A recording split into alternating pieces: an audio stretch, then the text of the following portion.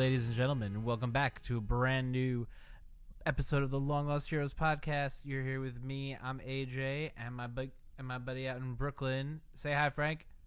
Hello, how are you? I'm doing well. How was work today, man? It was good. I was a little sleepy because we got home late. Yeah, man. Okay, so we're going to talk about, this is our follow-up episode to our pre-episode on Glass, but we're really talking about Glass. It's our official movie discussion. I figured we give you guys 10 minutes of just spoiler-free content if there are really weirdos who listen to us before they go see movies.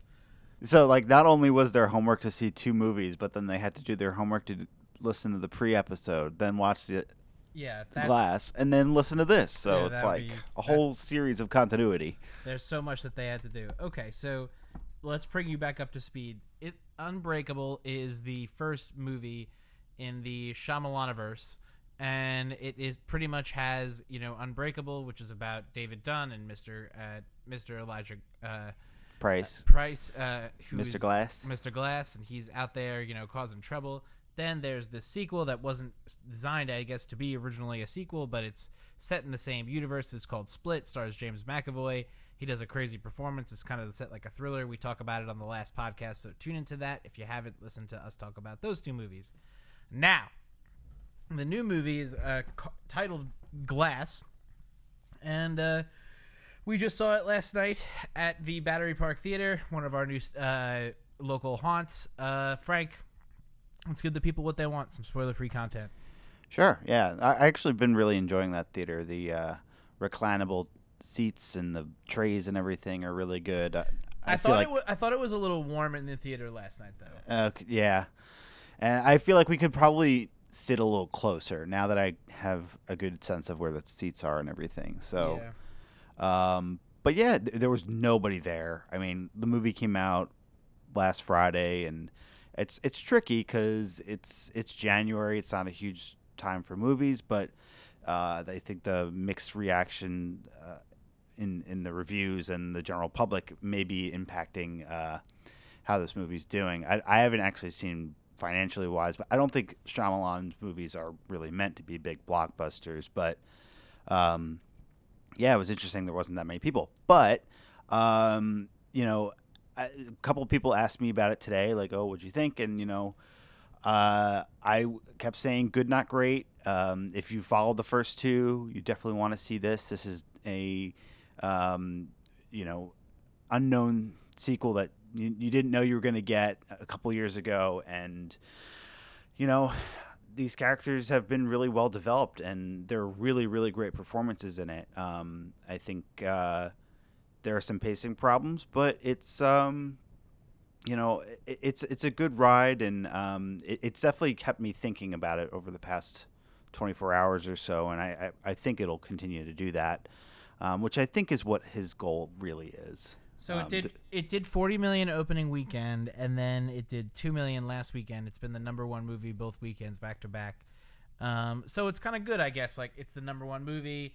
It's getting some money. It's made about 100 million worldwide right now. So yeah, I guess we'll see how it continues to do financially, man. Okay, so I think walking out of this movie, I think very much like Split, you're either going to like it or you're going to be like, what? Right, yeah. It's pretty polarizing. What we can say to you at this time is that the action and the scenes between the main characters, McAvoy, Willis, and Sam Jackson, when you see these guys acting together, it's really magical on screen. I like Sarah Paulson's character.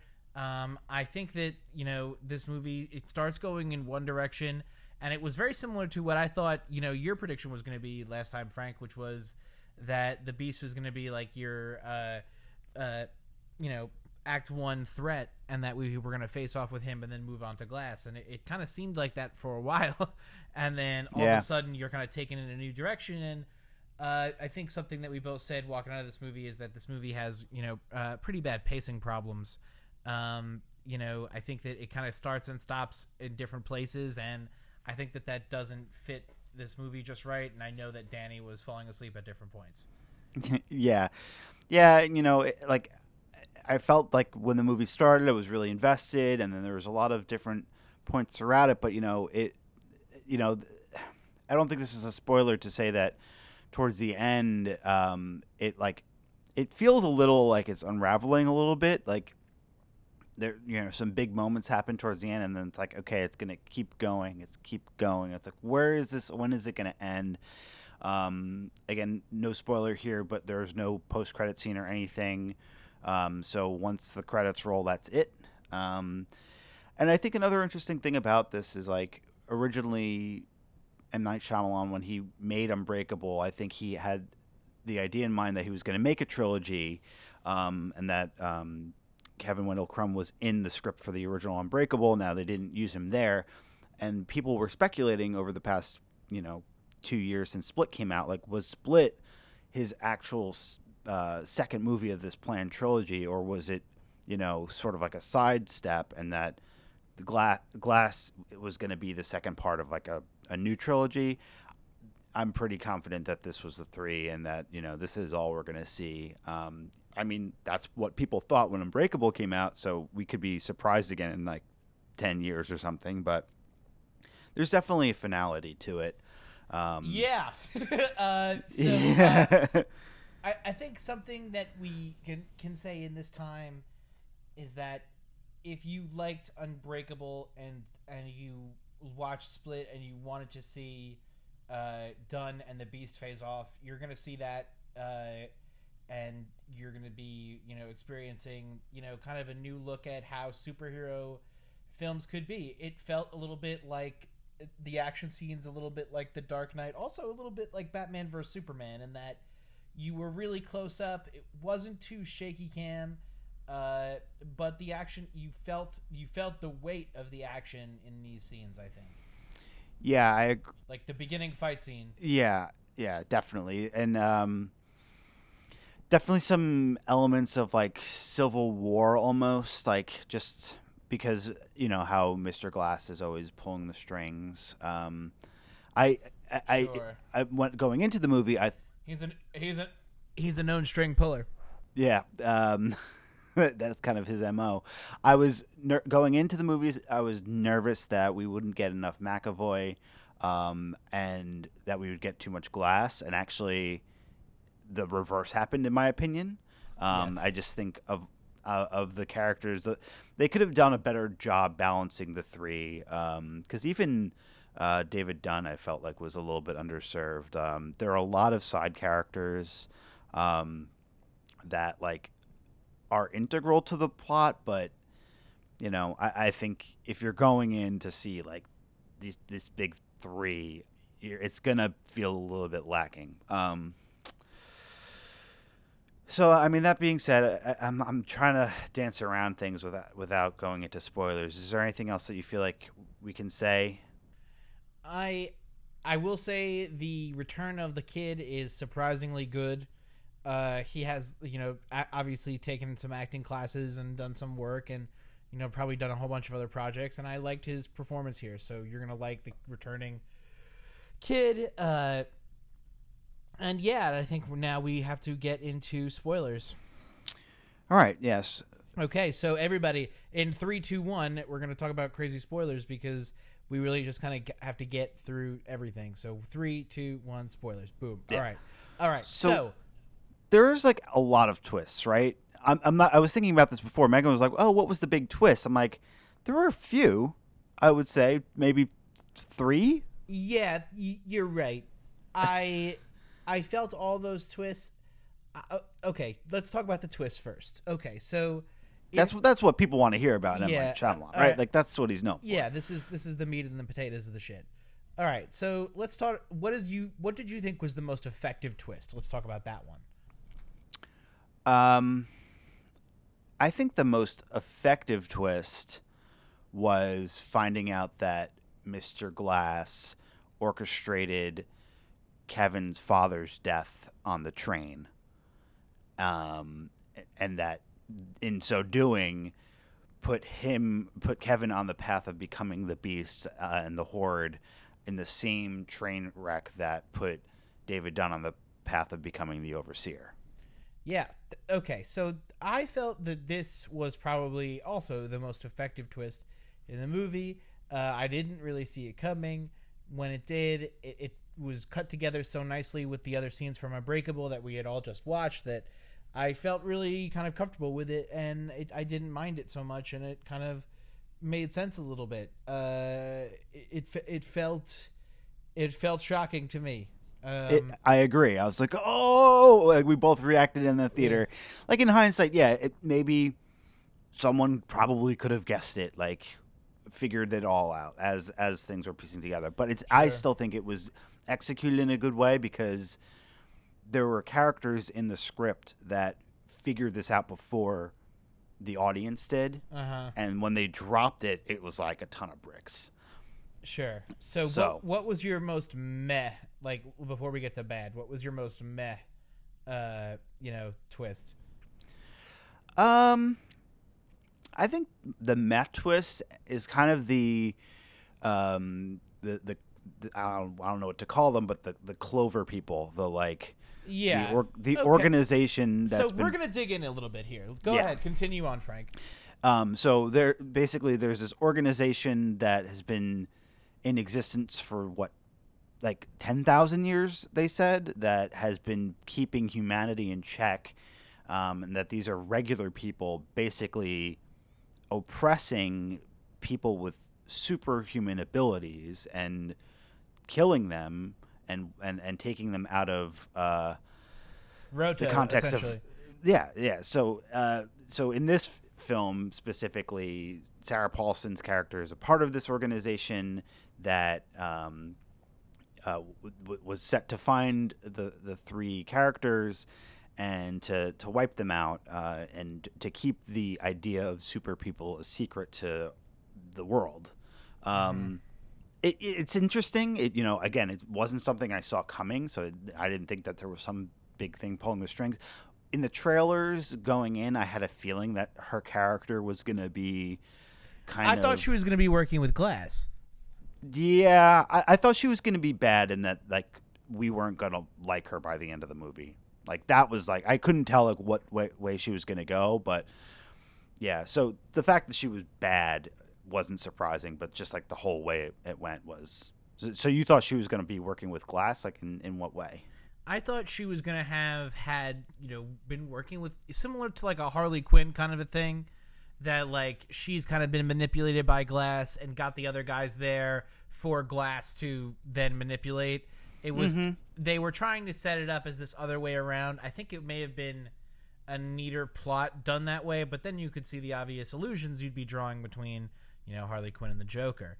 Yeah. So okay, I want to talk about this secret organization for a while. So I think one of the problems, with this out, similarly to how other kind of twists have been revealed in other M. Night movies, is that they don't really give us enough to make this feel like it follows through. That's why I also agree it's very mad. Like, because you don't know what the fuck. Like, they all hang out at this one restaurant in Philadelphia, like for 10,000 years, waiting to kill the superheroes.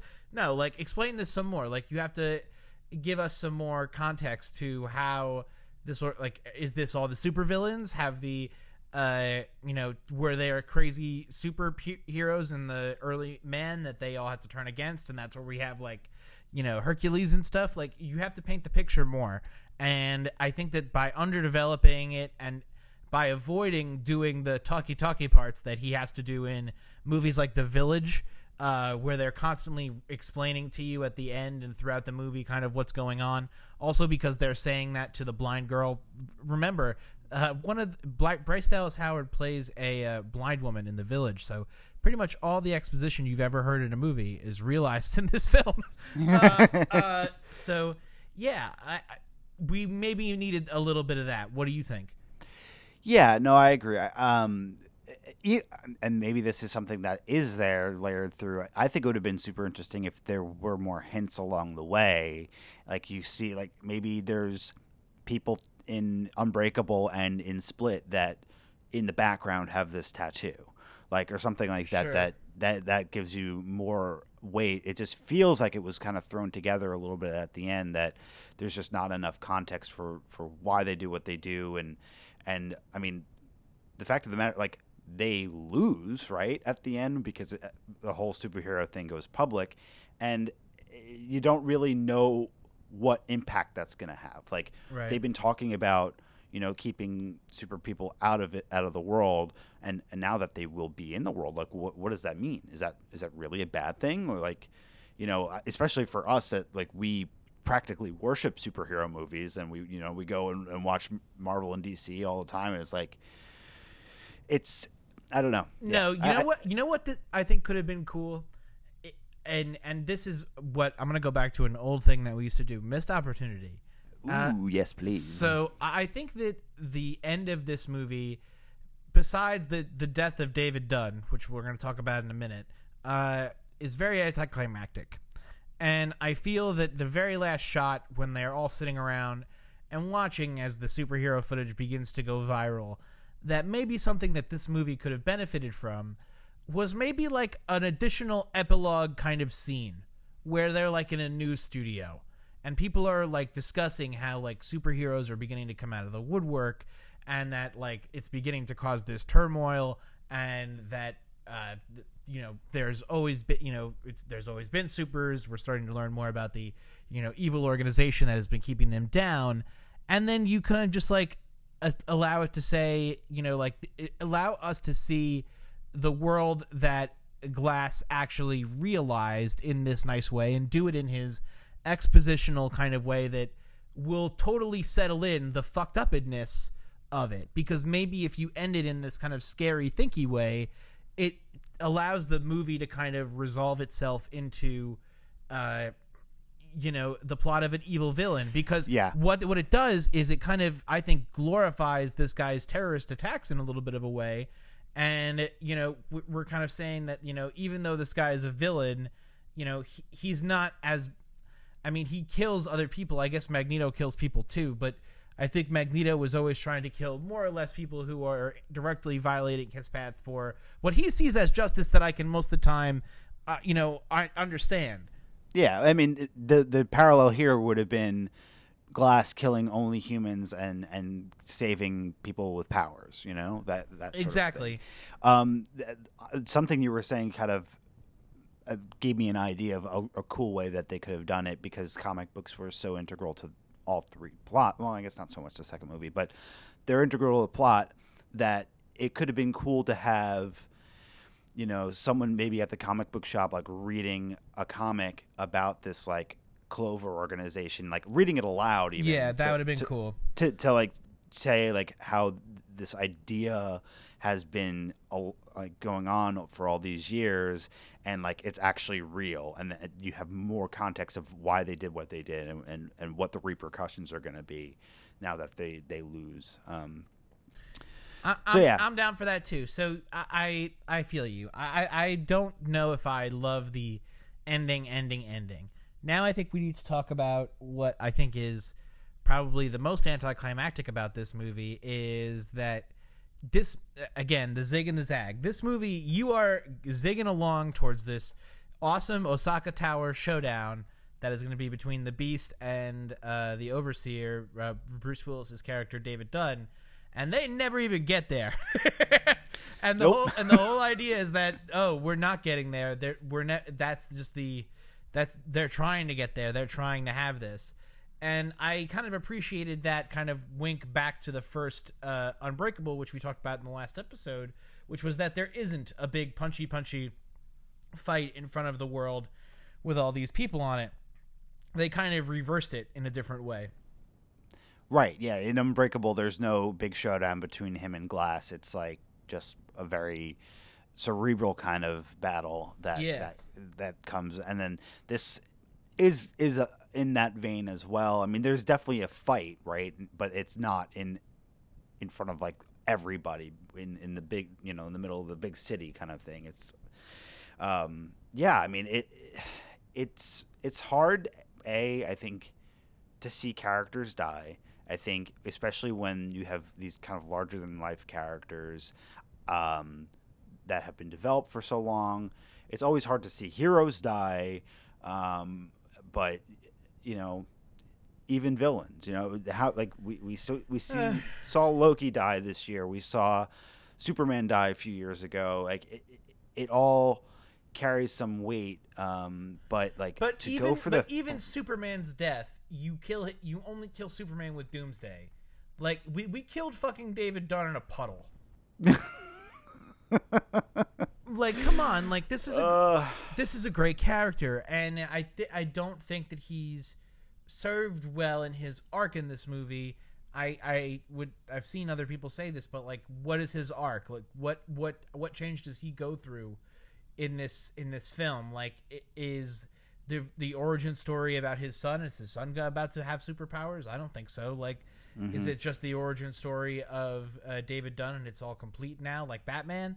I don't know. Like, while I understand killing this character, and I think that there's a way to kill this character still in this movie, I think you need to see the showdown. You need to see David Dunn battling for what he believes in, which is his right to live. And at that point in the movie, yeah, like he had to break out of the prison, and he is about to fight, this guy he's been tracking down for years, and Elijah, who he knows is so evil already. I think it would have served the character and the audience well to see David Dunn struggle a bit more before we kill him in a puddle. Yeah, and I think the other thing that sucked about it is that, like, he's killed by a literal faceless man of this shadowy organization. Right. Like, just held in, like, I think if the Beast killed him, that would have meant more. And then realized what he did or whatever, I just think it wasn't executed well, because I think the other two deaths were a little bit more effective. Yeah, absolutely. I kind of went into this movie knowing that Sam Jackson's Glass was going to die. He's just too frail a character.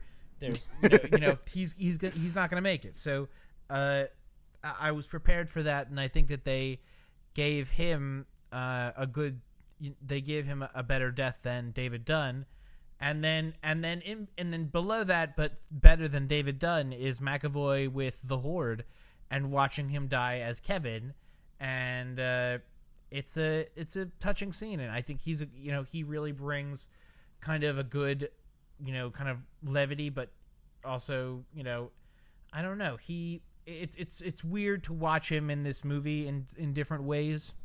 Yeah. I loved when he was playing the girl and trying to mac with the nurse guy. The orderly, yeah. Yeah, that was great. But, he like I said, he had way more to do in this film than I expected, and was a lot more central to the plot than I expected too. Like, while he was a pawn of Mr. Glass, he had his own arc, and he probably grew and changed the most throughout the film, and had a continuing relationship with Casey, and dies in her arms, and like has this powerful scene where he's going through all the characters, or his identities, and has the opportunity to stay as himself in the light until the end, and he knows the truth of what happened to his father and everything. And so, like, I went in thinking that he would die, but I didn't realize how much character development would go along the way. Can I ask you, in your most recent watching of Split, did they talk about his father at all? I don't think they did, because it was in Glass where they said that the father was interested in, like, right when he was talking to Sarah Paulson's character, like, that your father was interested in getting you help, but then he went away. I don't think they mentioned it in Split. They just mentioned that he has an abusive mother. Okay, so yeah, I'm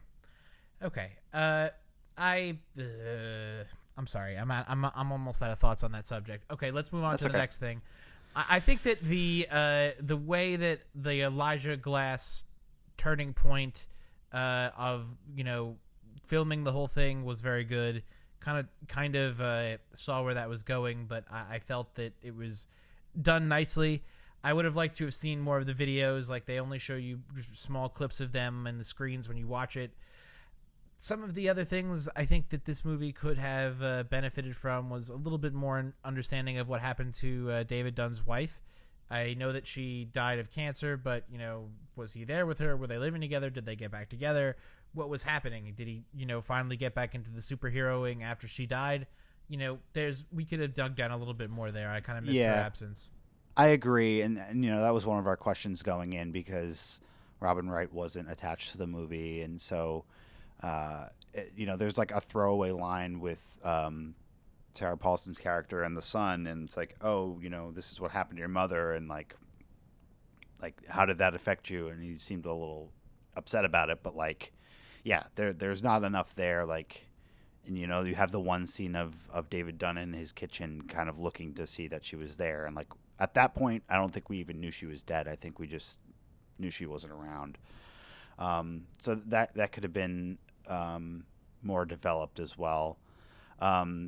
So you were saying something about the sequence with Mr. Glass and orchestrating everything with the video.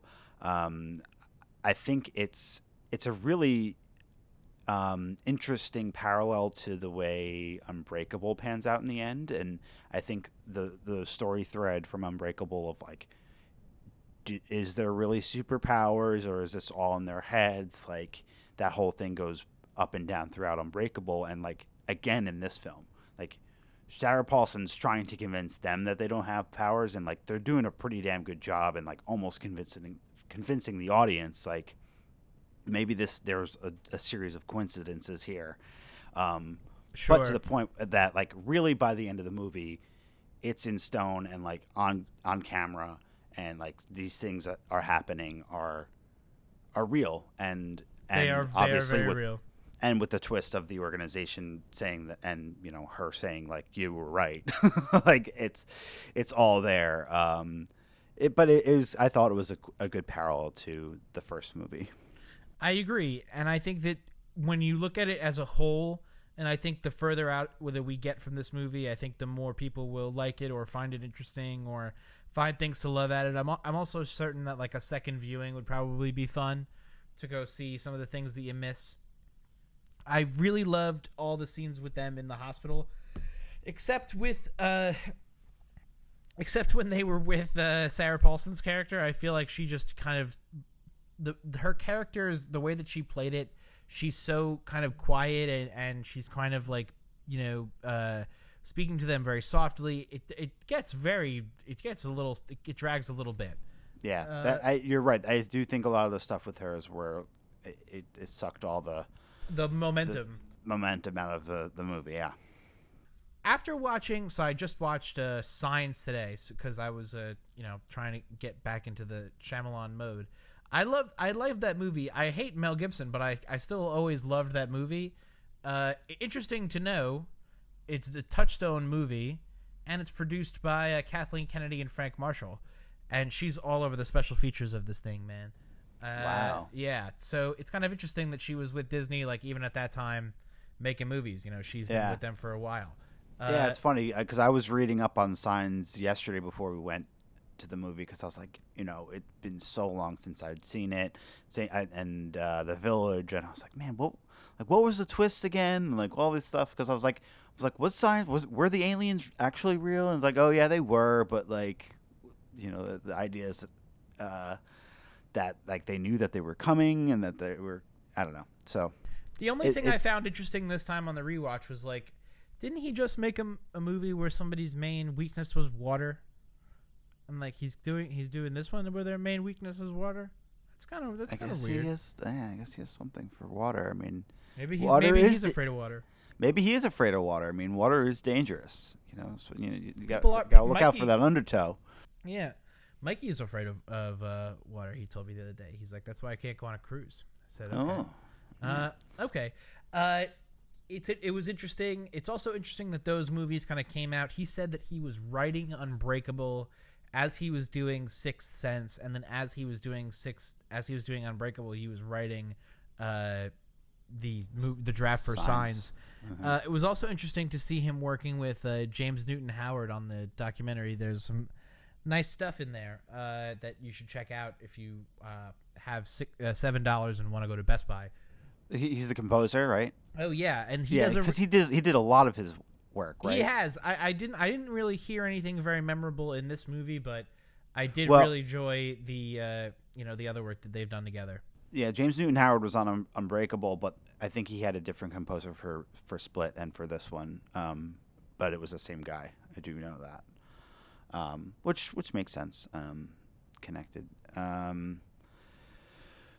So yeah, I think you're right. It might be worth a rewatch at some point. I think it was a little bit disappointing in that it ended so sad.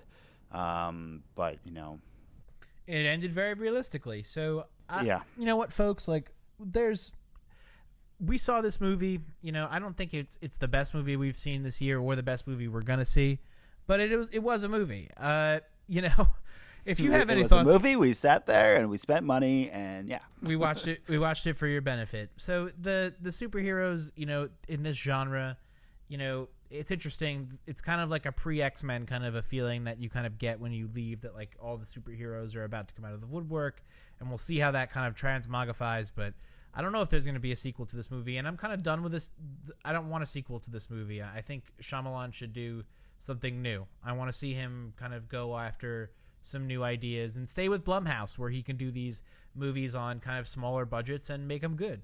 Yeah, and you do get that feel that they didn't spend a lot of money on this, and no, but not in a bad way. I mean, like it wasn't necessary. I mean, obviously, if they had that big fight on the tower, it probably would have been a lot more expensive. But no, totally agreed. But it's not that they saved money, but they make movies that are more achievable and plot driven, and they have to stand up under the own weight of the writing that he produces.